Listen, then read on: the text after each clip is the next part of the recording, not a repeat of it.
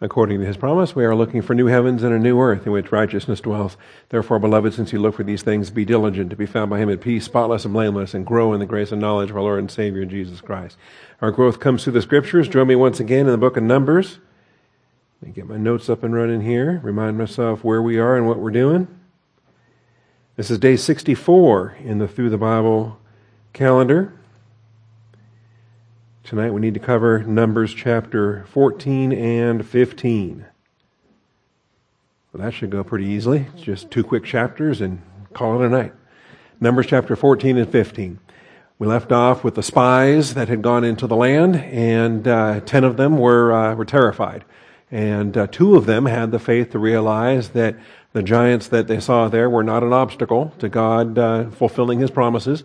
When God makes promises, and God knows about these things ahead of time, and he knows what he's doing, and he has the omnipotence to deal with what his omniscience knows he has to deal with. And so it's just, kind of sad when a human being comes along and just gets so wrapped up in fear and so wrapped up in human viewpoint that even just basic things like the omnipotence of God are just totally lost and lost to their way of thinking. So anyway, of course, can't be too judgmental. I do the same thing. We all do related to that. All right. Well, God is spirit. He must be worshipped in spirit and in truth. Before we start studying the Word of God tonight, let's humble ourselves before his throne of grace. Let's bow for a moment of silent prayer, prepare ourselves for eternal truth. Shall we pray?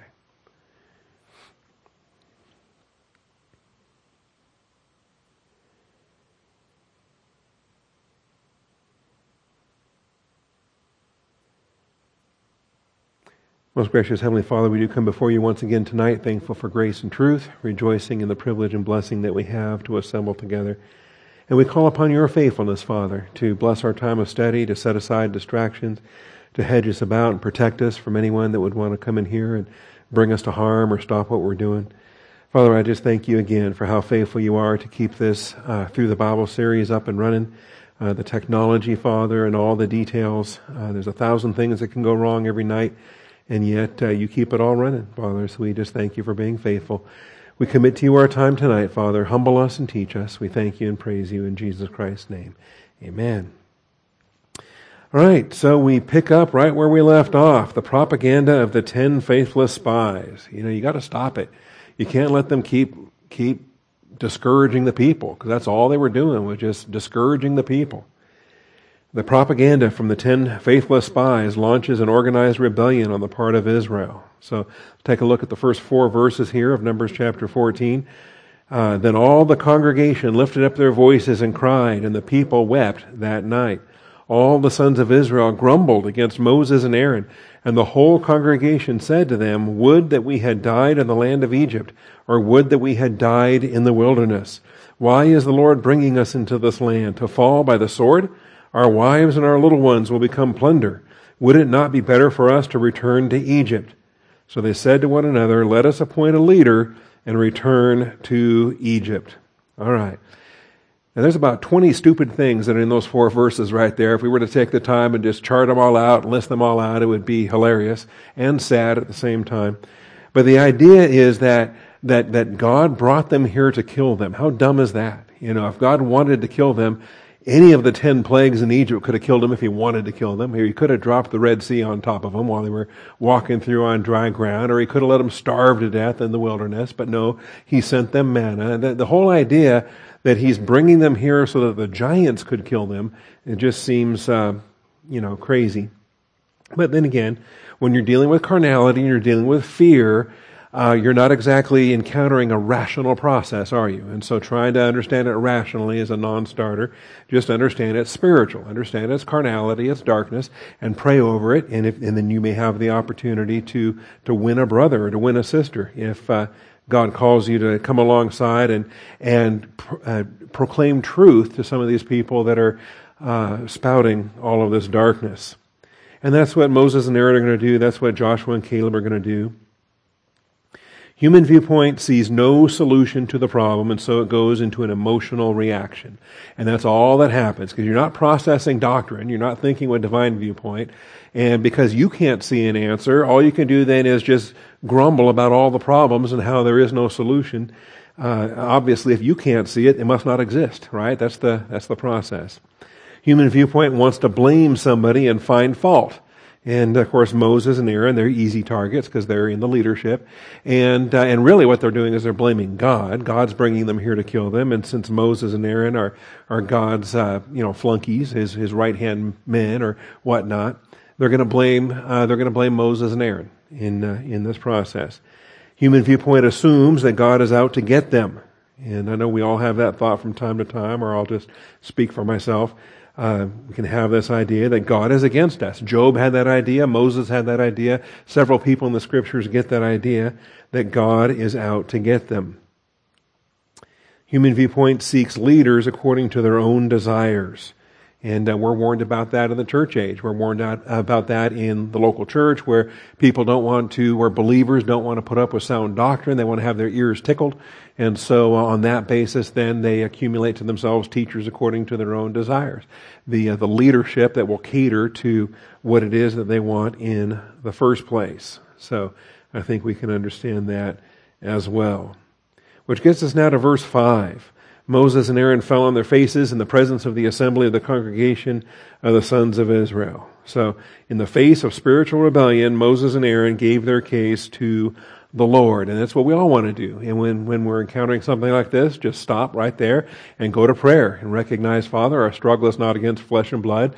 It's against rulers and authorities, principalities and powers. There are spiritual forces at work that we can't see or comprehend. So we just stop and say, all right, Lord, this rebellion is happening, and give it to Him in prayer. See what God wants to do with it. All right. In the face of spiritual rebellion, Joshua and Caleb take a stand for God's absolute standard of righteousness. And this is marvelous on their part. I mean, think about, you have to wonder how much courage did it take, and if we're going to compare courage against courage and whatnot, the courage on the battlefield face to face with a giant is one thing, but courage back at home, courage to speak up when you're in the minority, when you're getting outvoted 10-2, when everybody thinks that what needs to happen is just to pack up and go to Egypt, and then two of the spies have to have the courage to step up and say, wait a minute, that's not right. And so they have the courage to do this here. Joshua the son of Nun and Caleb the son of Jephunneh, of those who had spied out the land, tore their clothes, and they spoke to all the congregation of the sons of Israel, saying, the land which we passed through to spy out is an exceedingly good land. If the Lord is pleased with us, then He will bring us into the land and give it to us, a land which flows with milk and honey. And I think that's curious, because this was a promise on God's part to lead them into the land, but at the same time God had promised to lead them into the land, God was also giving them a very conditional covenant filled with a lot of ifs. If this, then that. If that, then that. And, the obedience to the will of God would produce temporal life blessing. Defiance of the will of God would produce discipline. And I think it's smart on Caleb and Joshua's part here to recognize that without God's good pleasure, they can't have the victory that God had told them He wanted to give them. So again, if the Lord is pleased with us, He will bring us into the land and give it to us, a land which flows with milk and honey. Only do not rebel against the Lord, and do not fear the people of the land, for they will be our prey. Their protection has been removed from them, and the Lord is with us. Do not fear them. That also communicates a tremendous amount of, I think, awareness of angelic conflict realities. When He said, their protection has been removed from them. What protection is He talking about? He's not talking about the physical fortifications, right? Like Kiriath Arba had these huge fortifications. They were still there. The walls of Jericho were still there. The physical defenses were still in place. So what defenses were taken away, if not the spiritual defenses, the demonic empowerment that they had, right? Their shadow has been removed from them. And anyway, this is something I want to explore to a greater degree down the road when we start to encounter more and more passages connected to angelic conflict, and how many times, like in the shadows are referenced, that we rest in the shadow of His wings, right? And then the protection that the Lord offers us is called a shadow. Well, what are these shadows about? The fallen angels or the demons that are offering protection to the pagans. So we'll see some more of that. We're going to talk about that when we get to the book of Joshua, when he promises to go before them as a captain, when he promises to drive out the demonic powers even before the human beings arrive for the physical battle. So stay tuned for that. All right, so their protection has been removed from them, and the Lord is with us. Do not fear them. Now, for you and I sitting here tonight in fellowship, studying the Word of God, this makes a lot of sense.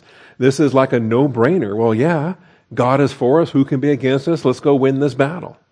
But for them, they're not thinking with divine viewpoint. They're not in fellowship. All they're doing is cycling the darkness all over and over again, running through their list of problems and why it is that they think they're going to die.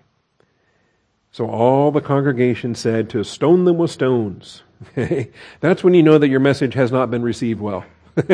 when you wrap up your sermon and the crowd's ready to stone you.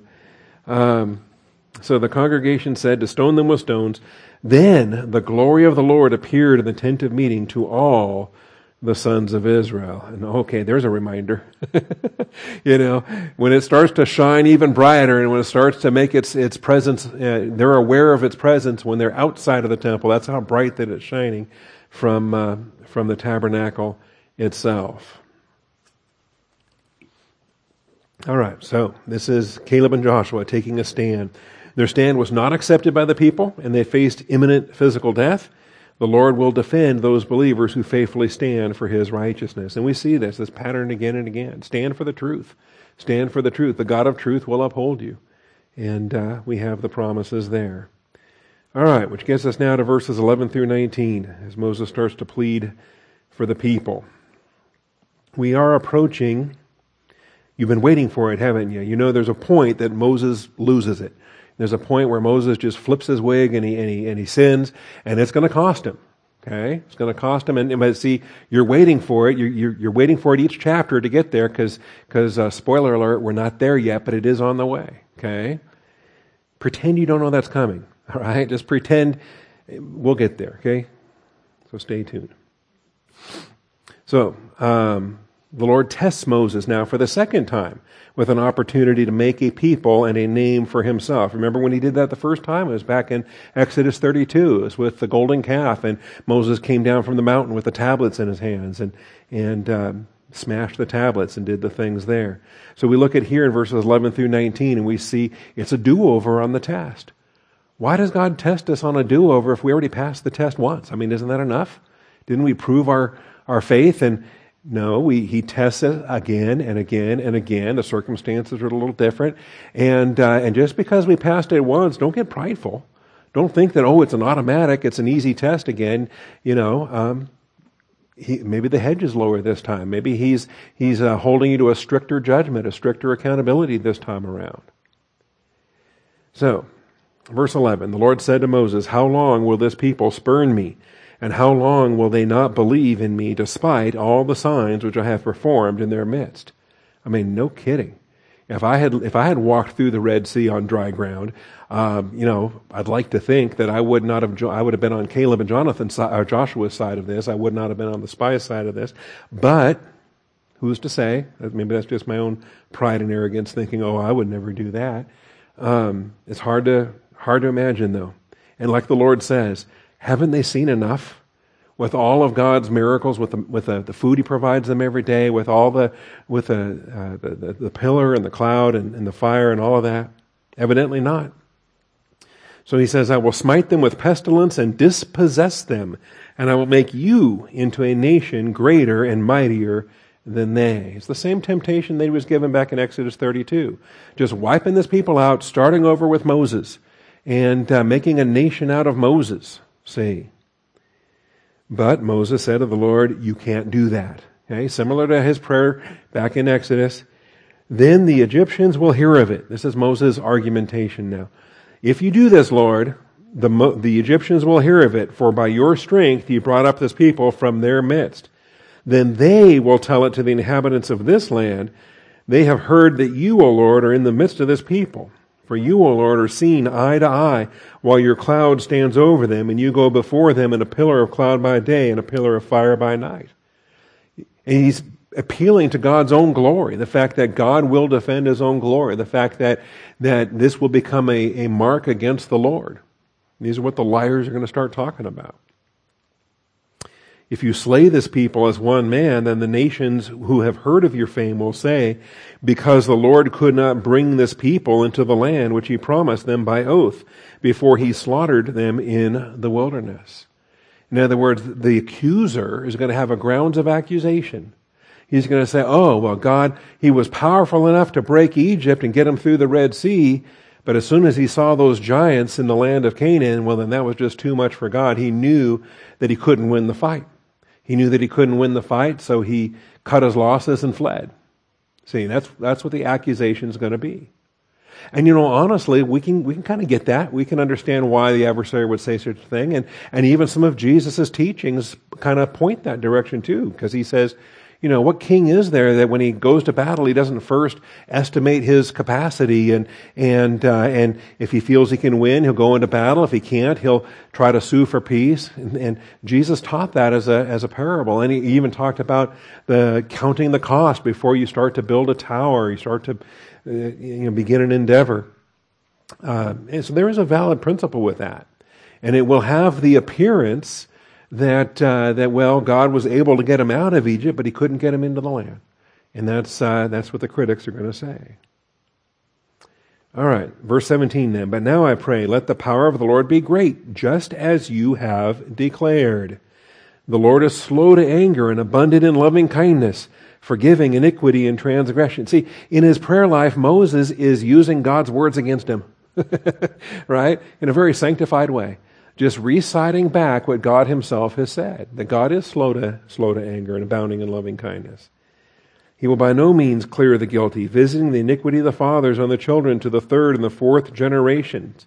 Pardon, I pray, the iniquity of this people, according to the greatness of your loving kindness, even just as you also have forgiven this people from Egypt, even until now. And the logic on this is marvelous. I love this. It's almost like He's turning the tables on the Lord using the same kind of process. God has started off this discussion saying, haven't they seen enough miracles? Moses is now saying, haven't you been patient this far? Right? You were patient with all these rebellions. Why stop now? Keep being patient. You are abounding in loving kindness. Anyway, I kind of like the approach. So it's a victory here for Moses. And the Lord will say, I have pardoned them according to your word. According to. And this happens again and again and again. And we wrestle with it. We try to explain it. We struggle sometimes. Theologians will deny that this verse is even true. Okay, they will insist, of course, that God in His omniscience knew everything ahead of time, and that He makes His sovereign choices not on the basis of any conditional things that human beings might do. But that flies in the face with what God says again and again and again, whereby His actions are indeed conditional upon our prayers, upon the things that we do and how we respond to Him in faith. And when He says, I have pardoned them according to your word, I accept that at face value. That had Moses not prayed for the forgiveness, then maybe the response would have been different. Okay. Anyway, we'll say more on that. I think that when we get into the New Testament, we'll have more and more of that. To me, it was just clear as day when we were going through 1st and 2nd Corinthians and seeing those issues there. All right. So, not wanting to get ahead of my notes here. As the Lord was testing Moses for this, of course, He knew He wasn't going to destroy the people. He can't destroy the people. This is simply a test. The Lord promises to destroy Israel and make a new nation for Moses. It's similar to what He did back in Exodus 32. Moses passes the test as he did before, calls upon the Lord to be faithful to His unconditional covenant promises. And good example for how we, in our prayer life, can tell God what to do. Since Moses confessed the sins of the people, the Lord forgave them. And, the idea of intercessory confession. We have the example of Job, who is confessing the sins of his children, the unknown sins of his children, and offering sacrifices on an intercessory confession basis. We have Moses' example here. I can take you to Daniel 10 and show you where Daniel 9 and 10, where Daniel is confessing the sins of his people. And the idea of intercessory confession is curious to me, because that's not something I grew up with. That's not something I ever heard, Theme teach. But I've been encountering it more and more again in different passages of Scripture, and I'm starting to wonder, on what basis then can a pastor be interceding for his flock? Can a father be interceding for his wife? Parents be interceding for their children? Even beyond just intercessory petitions, but actual intercessory confessions. And what's the value there? Well, we see again and again God honors it. So it's got me thinking anyway. Although they're forgiven, the consequences of the rebellion will last throughout the remainder of their days. And this is such a powerful principle. It really spans verses 21 through 38. The recognition that yes, we commit a sin, and yes, we confess our sins. He's faithful and just to forgive us our sins, to cleanse us from all unrighteousness. But you want to know what 1 John 1:9 doesn't say? It doesn't say that He will forgive us, cleanse us, and remove any future consequences. It doesn't say that. So very frequently we are forgiven, we are cleansed, but we still face the ongoing temporal discipline, the temporal consequences that that our actions have led us to, and the issues there. So this is what God says. So, indeed, as I live, He says, I have pardoned them according to your word, but indeed, as I live. And this is the language of a vow. The God who cannot lie is taking a vow, and the God who cannot die is staking His life on this. As I live, declares the Lord, all the earth will be filled with the glory of the Lord.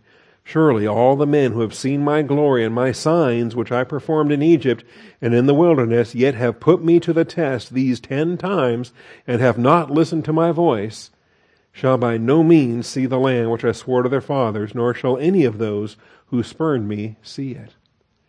And so he's putting it down now, because he's shown them enough, sufficient, more than sufficient. It is inexcusable. This rebellion is going to have the consequences that it has. So that means that the Exodus generation will not enter into the land. The Exodus generation will not be the Isidus generation in that sense. It's going to be their children will be the ones that enter into the promised land. But my servant Caleb, because he has a different spirit and has followed me fully, I will bring him into the land which he entered, and his descendants shall also take possession of it. I don't remember why I colored that, but I did a study on that a while ago. I'll remind myself later. The idea of having a different spirit. Is that a human spirit? Is that what is that? In the intimacy with the Lord and the faith rest life standing before Him. So, although they're forgiven, the consequences will last through the remainder of their days. It's similar with David, right? It was David's adultery with Bathsheba and the consequences there. Yes, he's forgiven. He does not die the sin unto death, but there is discipline in his household for the rest of David's lifetime, and his children are a wreck. And the consequences there with Absalom and Tamar and so many things. You can see the consequences of sin that follow after. All right, so the entire generation is banned from entrance into the promised land. The children. And notice, they were the ones that were used as an excuse for not going in. You remember when they were weaseling out? Oh, our women, our children are going to be victims and whatever. Those children that were highlighted as the excuses for not going into the land, they're the ones that are going to be inheriting the land, but it's going to be 40 years from now, okay? Or 37 and a half years from now, as the case may be. Only Caleb and Joshua will be permitted to live long enough and enter into the land of promise. The 10 faithless spies are going to die, and we'll see that here in this chapter, dying of a plague before the Lord. When you glance down to verse 37, those men who brought out the very bad report of the land died by a plague before the Lord. Referenced in 1 Corinthians 10:10, the grumblers destroyed by the destroyer. All right.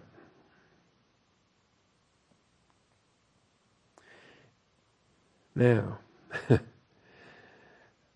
let's get to the rest of this, because the rest of this chapter is kind of funny. Not funny, hilarious, funny, sad, ironic, in a tragic kind of way. The Amalekites and the Canaanites live in the valleys. Turn tomorrow and set out to the wilderness by way of the Red Sea. So that's the instructions of the Lord. So the Lord spoke to Moses and Aaron, saying, How long shall I bear with this evil congregation who are grumbling against me? I have heard the complaints of the sons of Israel, which they are making against me. Say to them, As I live, says the Lord, just as you have spoken in my hearing, so I will surely do to you. Your corpses will fall in this wilderness. So Moses had his answer already privately. Now he's getting the script. He's getting the message that he has to go and speak to the people. Your corpses will fall in this wilderness, even all your numbered men, according to your complete number, from 20 years old and upward, who have grumbled against me. That military census that they took, where they were numbering their armies and they were structuring their battalions and they were getting ready to go to war. God said that entire military muster, dead, okay, by the decree of God. Surely you will not come into the land in which I swore to settle you, except Caleb the son of Jephunneh and Joshua the son of Nun. Your children, however, whom you said would become prey, I will bring them in, and they will know the land which you have rejected. But as for you, your corpses will fall in this wilderness. By the way, the archaeologists are desperately trying to find all these graves. They would love it to find all these graves. And I think part of the problem is they're looking for 3 million graves. And if, in fact, the numbers are much smaller than that, then the archaeologists have to recognize that maybe they've got a tougher job of it. But I don't know, given how the Lord buried Moses, I'm starting to wonder if maybe he had a hand in some of these other burials as well. I don't know. Your corpses will lie in the wilderness. Maybe they were just devoured by the predators and the carrion and the vultures and whatever else, and maybe there were no graves to be found, if that was the instruction of the Lord. All right. According to the number of the days which you spied out the land, 40 days. For every day you shall bear your guilt a year, even 40 years. You will know my opposition. So that correspondence is interesting, and we see this in other places of Scripture as well, where the number of days, remember Ezekiel had to lay on one side for a number of days and then roll over to the other side for a number of days. And God was making that day for year correspondence so as to teach the doctrine that he's teaching in these episodes. All right, so I, the Lord, have spoken. Surely this I will do to this evil congregation who are gathered together against me. In this wilderness they shall be destroyed, and there they will die. As for the men whom Moses sent to spy out the land, and who returned and made all the congregation grumble. That's the thing. When you're the ringleader of a rebellion, when you're the communicator of a bad report, you're a mouthpiece for Satan as the adversary of God, you do encounter the stricter judgment. Even those men who brought out the very bad report of the land died by a plague before the Lord. But Joshua the son of Nun and Caleb the son of Jephunneh remained alive out of those men who went to spy out the land. All right, now, when God disciplines you, okay, 2 wrongs don't make a right. You can't undo what you did to spark that discipline. And here's what Israel's going to try to do. They're going to try to have a change of heart. They're going to try to have a second chance and say, we're sorry, we'll go conquer the land, we'll go do it. Too late. Absolutely too late. But they're going to attempt it. Okay. So when Moses spoke these words to all the sons of Israel, the people mourned greatly. In the morning, however, they rose up early and went to the ridge of the hill country, saying, Here we are. We have indeed sinned, but we will go up to the place which the Lord has promised. So it's like they get up early for the war. No, that was yesterday. Okay, too late. Too late. Moses said, Why then are you transgressing the commandment of the Lord? He said to depart. You're going to have 40 years of judgment. Why then are you transgressing the commandment of the Lord when it will not succeed? Do not go up. You will be struck down before your enemies, for the Lord is not among you. And so this is, 2 wrongs making a double wrong, right? So when God wants you to do something and you don't do it, that's wrong. When God tells you not to do something, but then you insist, I'm going to do it, that's wrong. Okay? Go through the doors he opens, and then don't try to go through the doors after he closes them. For the Amalekites and the Canaanites will be there in front of you, and you will fall by the sword. Inasmuch as you have turned back from following the Lord will not be with you. But they went up heedlessly to the ridge of the hill country. Neither the ark of the covenant of the Lord nor Moses left the camp. Then the Amalekites and the Canaanites who lived in the hill country came down and struck them and beat them down as far as Hormah. So it was a terrible defeat. The Lord had instructed them to leave tomorrow for the wilderness of the Red Sea. In the morning they decided to go into the promised land after all. Moses warned them, don't do this. Their actions were doomed to fail, and he was right. He was absolutely right. He gets to be the I told you so when they come back, for the handful of stragglers that did come back, I imagine. All right, which gets us to chapter 15. Now this might seem odd. So we have the battle. They're defeated beat down as far as Hormah. And then chapter 15. Now the Lord spoke to Moses, saying, Speak to the sons of Israel and say to them, when you enter the land where you are to live, which I am giving to you. Does that seem odd? Because he had just told them, get out of here. You're going to come back in 40 years. Okay? He said, go. But on the first day of their departure, what's he doing? He's teaching. I find this marvelous. He's reminding them that they will enter the land. When you enter the land where you are to live, which I am giving you, make an offering by fire to the Lord, a burnt offering or a sacrifice to fulfill a special vow, or a freewill offering, or in your appointed times to make a soothing aroma to the Lord from the herd or from the flock. Wait a minute. This sounds like Leviticus all over again. What are we doing here? I thought we were done with Leviticus. I thought Leviticus was in the rearview mirror. All right. But see, here's the point. It's time, as God has handed over one generation, it's time to start hammering this next generation. Get them grounded. Start today. Get them grounded soon. Get them grounded early and often, and get this Levitical truth into them for the entire time they're in this wilderness. Okay? They've got to take this, and they've got to process it themselves. I tell you, this is something that impressed me in my youth, something I try to impress upon our teenagers here, in recognizing at that generational accountability that you got to decide for yourself. Are you living the faith rest life, or is this just a tradition of your parents kind of thing? You're going to church because you want to, or your parents are telling you to? Are you walking your Christian walk before the Lord in your own generation? See. And it's huge. I think it's why a lot of kids end up getting confused when they get off to college. Because they never made it personal. They were growing up, and it was their parents' pastor, their parents' church, their parents' Bible, their parents' faith, or whatever. And then they get to college, and they're told all of that's wrong. All of that is mythology. All of that is not true. And all of their new professors of genius are telling them all about evolution and Big Bang and atheism and everything else. I think it's vital that we reach this next generation and get them to walk, to stand before the Lord, and to process the doctrine in their own frame of reference, in their own study and understanding.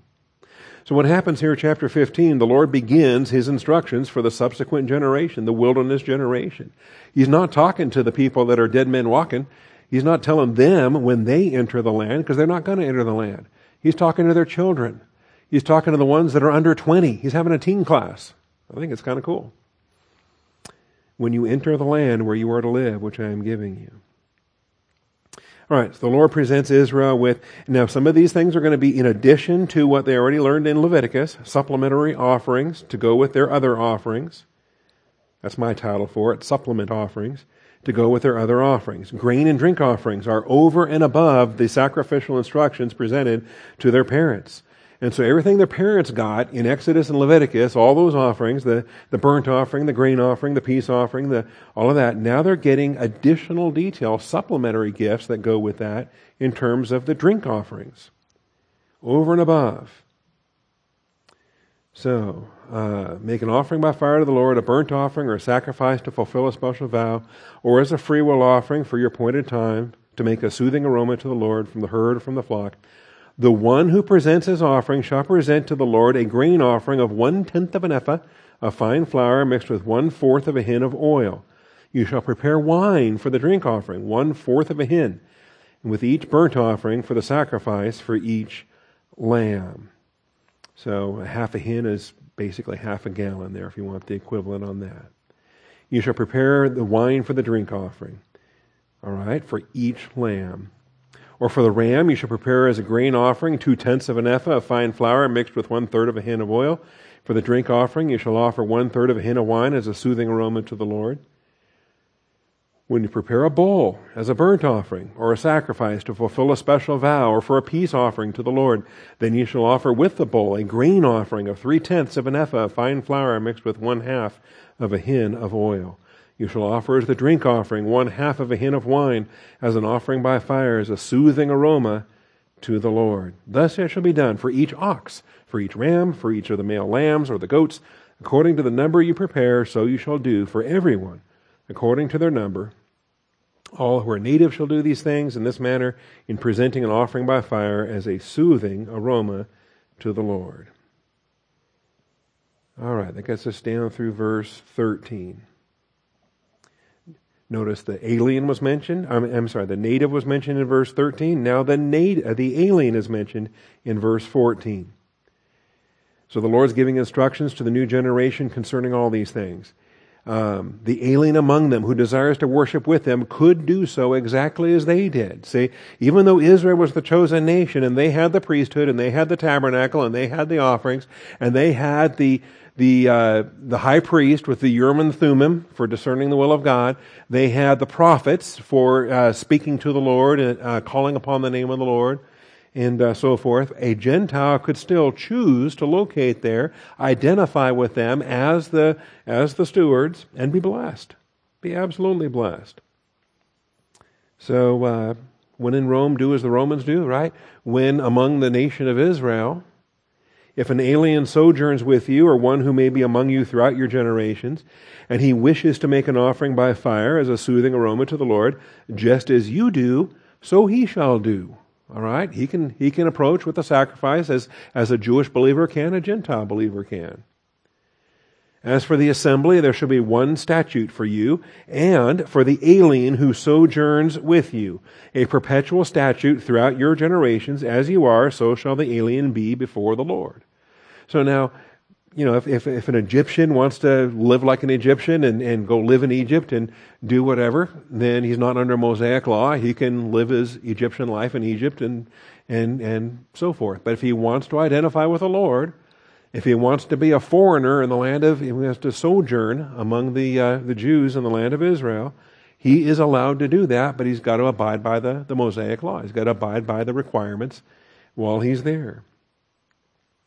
Only one statute, not a double standard. There is to be one law, one ordinance for you and for the alien who sojourns with you. Okay? So he can't just go out there and violate the Sabbath and just do what he wants on the Saturday and say, well, hey, I'm an Egyptian. No. You are identifying with the people of God. You are choosing to sojourn in this land. If you want to be a pagan, go back to wherever and be a pagan. So that's the issue there. All right, verses 17 and following. More instructions. The Lord gives instructions to the new generation concerning, and this, a lot of this is redundant, a lot of this is stuff that their parents had learned, but they've got to learn it now. And they've got to realize now that, it's a lot easier when you're a kid, when your parents have to handle all the tough stuff and whatever. But now, when you grow up and you have to be an adult and do adult things, and now this generation's realizing, these kids are realizing that they're the ones that are going to be doing the conquering, 40 years from now. They're the ones that are going to have to do it when they get there. So the Lord spoke to Moses, saying, "Speak to the sons of Israel and say to them, when you enter the land where I bring you." I love that. Not if, but when. When. Then it shall be, when you eat of the food of the land, you shall lift up an offering to the Lord. They're going to get there, and they're going to have a lot of food to plunder. They're going to have a harvest to reap that they didn't plant, they didn't sow, but all of that land is going to be there for the taking. And when you do eat, you will lift up an offering to the Lord. Of the first of your dough you shall lift up a cake as an offering. The offering of the threshing floor, so you shall lift it up. From the first of your dough you shall give to the Lord an offering throughout your generations. And the word dough there, or course meal. Anyway, but the point is first fruits. The point is God gets the glory first and foremost. The fact is when you first begin to reap, God gets His first. It's the recognition. It's not last. It's not leftovers. It's not, a human being saying, well, let me see how much I have. What do I need to get by? And then if I have any excess left over, I'll go ahead and throw a little bit at God. That's not what it's about. God gets the first fruits, and then you take it by faith that whatever is left, God's going to be faithful. God's going to provide for you. So we have the first fruits emphasized there. Then we have national sin, the unintentional national sin, verses 22 through 26. And this has the same vocabulary we wrestled with before in the book of Leviticus about an unintentional sin. And I think the worst part about unintentional is the word unintentional, okay? Because I think it conveys a lot to us today that is not what's contrasted in the Bible, okay? So the difference between it's not the willful, defiant sin. That's the high-handed sin of deliberate, conscious rebellion. Okay, that's what has no sin offering. The idea of these sins, the things that can be forgiven, things that can be provided for with a sin offering and a trespass offering. As I said before, the word unintentional is the biggest obstacle to this. And maybe it'll help us. Maybe it'll help us to break down, to do better studies on the sin nature, to understand the nature of what does it mean to be in Adam. What does it mean to have within us no good thing? Okay? And so Romans 6 and Romans 7, the New Testament is going to help us in that regard. And to realize that we may not do what we want to do because the Spirit sets its desire against the flesh and the flesh sets its desire against the Spirit. That the flesh itself has a volition. The flesh itself has a will. And he sets his will against the will of the Holy Spirit. And so then our volitional battle in our soul is, choose you this day whom you will serve. We're gonna become slaves of obedience to the one that we submit, either the Holy Spirit or the flesh. Okay? And so in so many ways, when we do submit to the flesh, we're doing the will of the flesh. It's the sin nature's will, not our will. We go along with it, we submit to it, we agree to it. But it's the weakness of the flesh that we're submitting to. And anyway, this is how Fruchtenbaum describes it. Arnold Fruchtenbaum describes it, that the weaknesses of the flesh, because we're sinners, we're fallen beings in a fallen world, and we encounter a temptation and we submit and we stumble in many portions in many ways, that those are the unwitting sins, the I forget the vocabulary on that. Anyway, we had some study on that. Oh yeah, the Shagah. Yeah, had those notes back in Leviticus, but here we are again. All right, when you unwittingly fail and do not observe all these commandments which the Lord has spoken to Moses, even all that the Lord has commanded you through Moses, even from the day when the Lord gave commandment and onward through your generations, then it shall be, if done unintentionally, without the knowledge of the congregation, that all the congregation shall offer one bull for a burnt offering as a soothing aroma to the Lord, with its grain offering and its drink offering according to the ordinance, and one male goat for a sin offering. Again, notice this is corporate. This is a national sin, and in many cases, it may be a sin of omission. It may be one of we didn't realize we had overlooked something and didn't do what it was we were supposed to be doing. Then the priest shall make atonement for all the congregation of the sons of Israel. They will be forgiven, for it was an error. They have brought their offering, an offering by fire to the Lord, and their sin offering before the Lord for their error. They missed the mark. The idea, like with the New Testament, we talk about missing the mark. So all the congregation of the sons of Israel will be forgiven with the alien who sojourns among them, for it happened to all the people through error. So we have unintentional national sin. We also have unintentional personal sin in verses 27 through 29. If one person sins unintentionally, then here's his offering.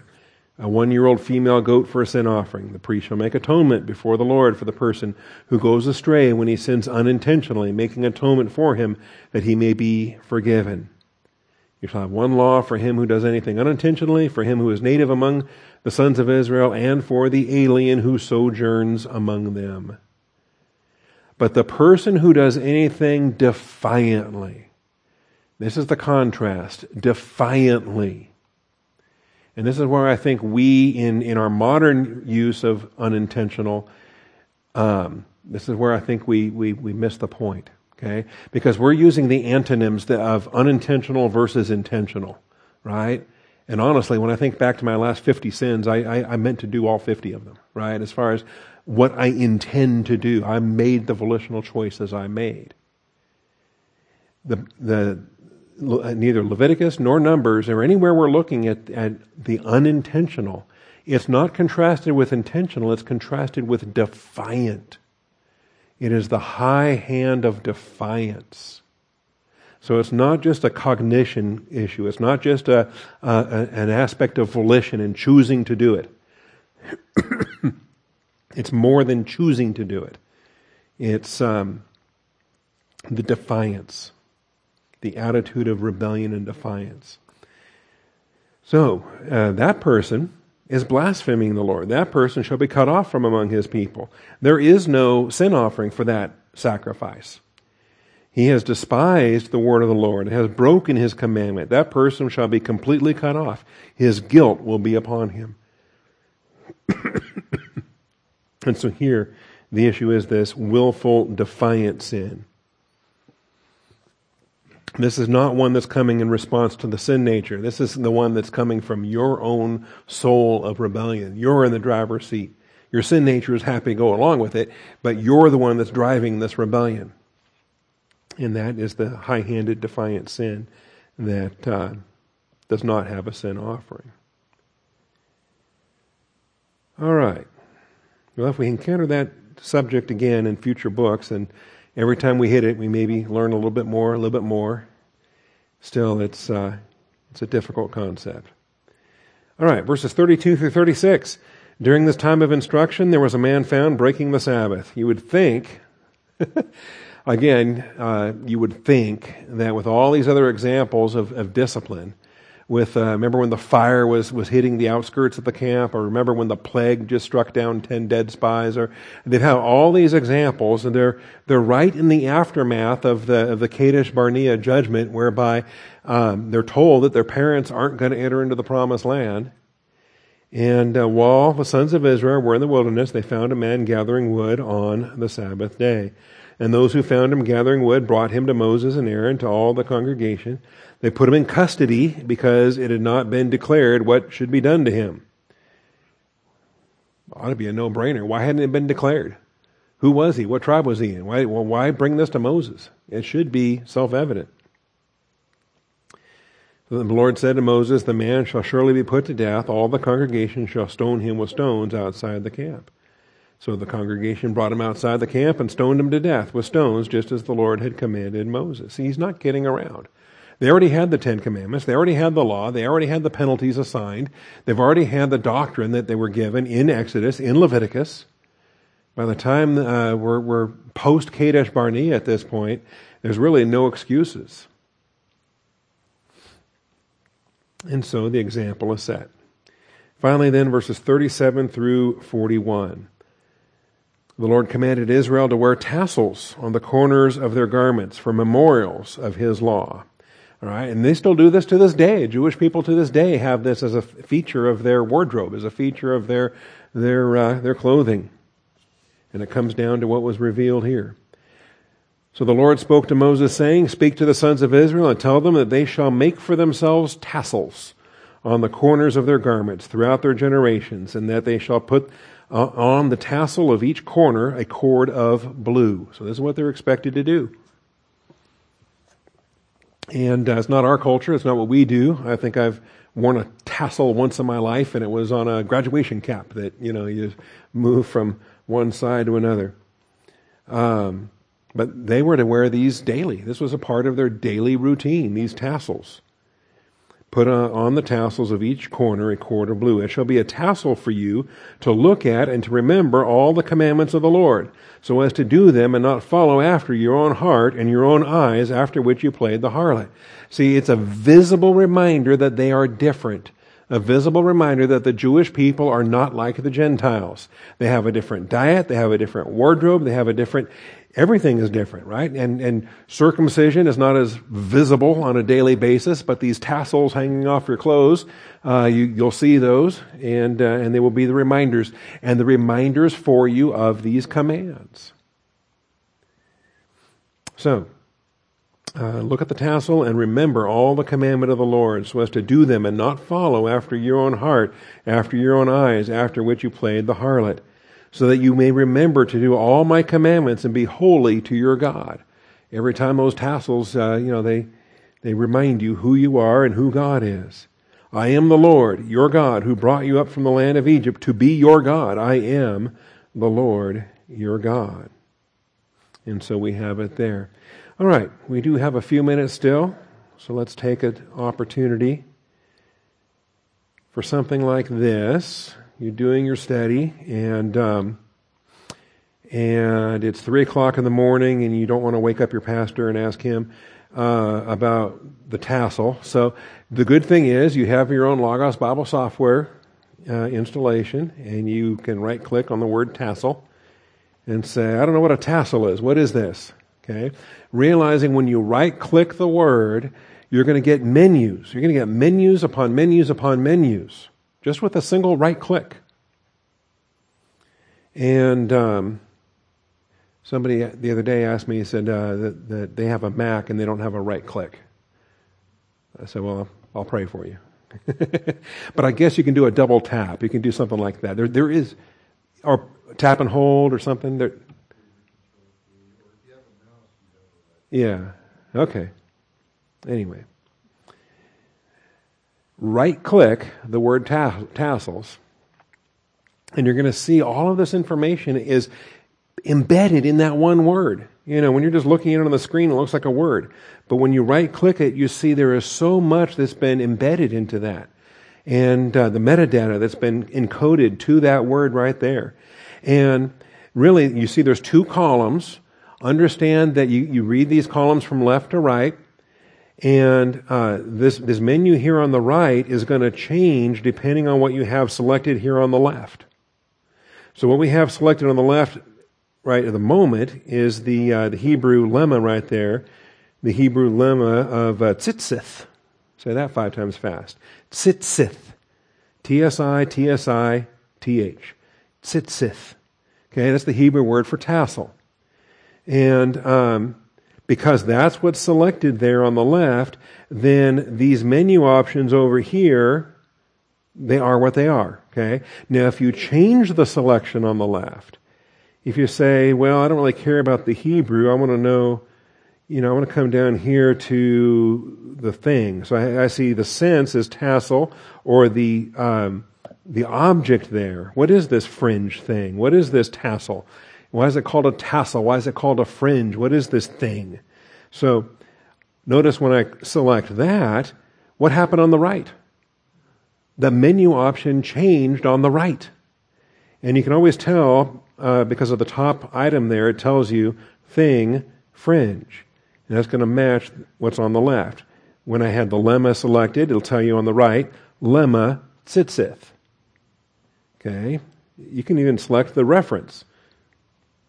Numbers 15:38. When you select the reference on the left, your options of things change on the right. Because you can do different things with the verses than you can do with words, or you can do with things. So, with the fringe thing, let's pull it up in the fact book. You can, you'll notice down below, you're going to have a list of dictionaries and and encyclopedias and resources. Those are going to be structured according to your preferences, according to the ones you promote, the ones that you use the most, the ones that you prefer. You can prefer certain resources, and they will always be at the top of your list.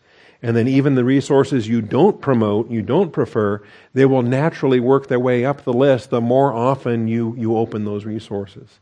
Because Logos is spying on you. Everything you read, it remembers what you read, and it promotes those items. And the ones you haven't opened in ages, it puts those further down the list. Logos figures out, you know what? You're not fond of this commentary, this Pentecostal dictionary or whatever, and it puts it down the list and says that's not your interest. All right, so let's pull up a fact book on fringe, and we'll relax about the fact that the word was tassel. The fact book is on fringe. We see that the fact book has several synonyms that lumps into the same heading, the same category. Because a tassel is connected to the fringe, or it is the fringe of a garment. All right, so this is the fact book for tassels or fringe. The key article from the Lexham Bible Dictionary, you all have that in your collection, and you have a snippet of it there. You can click it if you want to open the entire article, or just read the snippet. The next panel shows you media. You might have some slides, you might have some presentations, you might have some pictures. If there's a picture there, that's kind of fun to look at. So there is, and notice the blue, there are the tassels. Mostly white strings, but there is the thread of blue that goes through there, connected to some kind of a shawl or some kind of I can't tell what that is, some cloth. You can see the Hebrew writing there on the blue, some of the artwork. Anyway, this is a set of tzitzios with blue tekelet thread. That's the description of the picture. So isn't that word also used for the forelock? I'm sorry? I think it's also used for the forelock. Oh, probably. Yeah. The forelock of hair when they braid the sideburns. Yeah.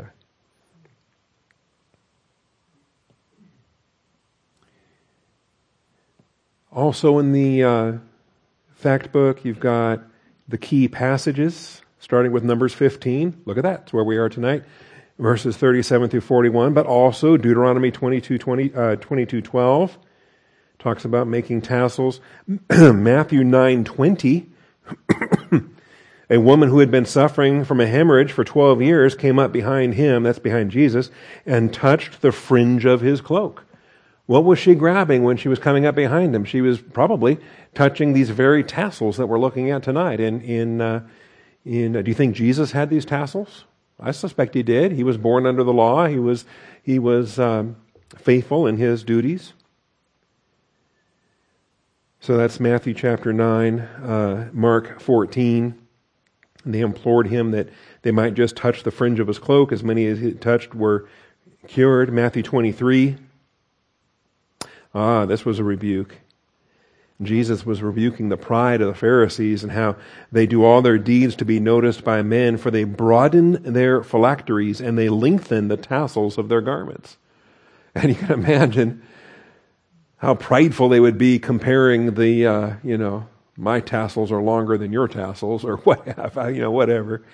Look at him, look at his tassels, he must be extra holy. Whatever the case there.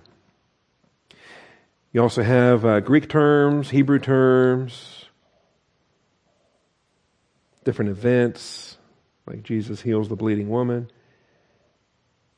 biblical senses, a collection of your dictionaries that have articles on there. And by the way, if the article, do you ever, walk over to your shelf, pull a book down, flip through the pages, try to find your article, and this dictionary doesn't even have an article on tassels.